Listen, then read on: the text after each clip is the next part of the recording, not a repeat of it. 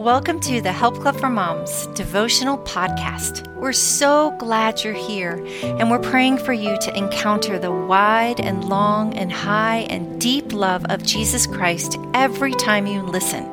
It's going to be a great day. Choose Your Thoughts by Oluse Asher. Father, we thank you for the opportunity to be able to share your word together today. And we ask, Holy Spirit, that you will speak to our hearts and help us to keep our thoughts pure before you in Jesus' name. Amen. Keep vigilant watch over your hearts. That's where life starts. Proverbs 4:23. Have you ever tried to train your child to ride a bicycle for the first time? If you have, I can bet it was a very interesting session.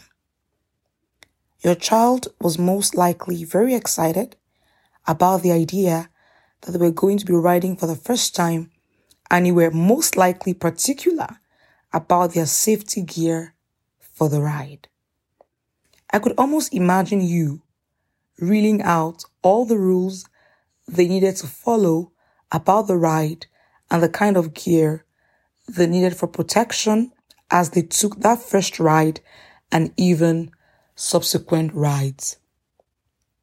It was the same experience I had with my kids when they were much younger, especially going on their roller skates. I would never let them ride without their arm and knee guards, proper attire, and their helmets. It was my responsibility to keep them from serious harm in the event of a fall. Have you ever pondered on that scripture that implores us to keep vigilant watch over, guard, mount a guard upon our hearts? Why will the Bible give us specific instructions to guard our hearts? It is because our hearts serve as the center of our lives, and it is what controls everything about us. If you would never let your child ride their bicycles without the right protective gear, why would you allow your heart to remain without any form of protection? Our thoughts shape the kind of life that we will experience, and it is no wonder God's word says, "As a man thinks in his heart, so is he." Proverbs 23 verse 7. This is why we must never let our thoughts run rampant with no control. We must continually filter and check what we let into our thoughts. If we will be joyful, then we must choose joyful thoughts. Not because the circumstances around us will always be favorable, but because we decide to regulate our thoughts toward joy. How do we regulate and choose our thoughts?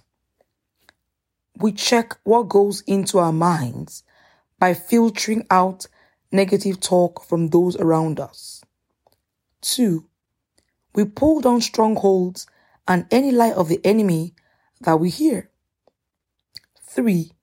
We strengthen our minds by meditating on the truth of God's word. And 4. We renew our minds by constantly checking and replacing negative and toxic thoughts with God's word. This is what it means to take captive every thought, bring them into submission and obedience, and subject them to the rulership of Jesus. How will you choose your thoughts and choose joy today?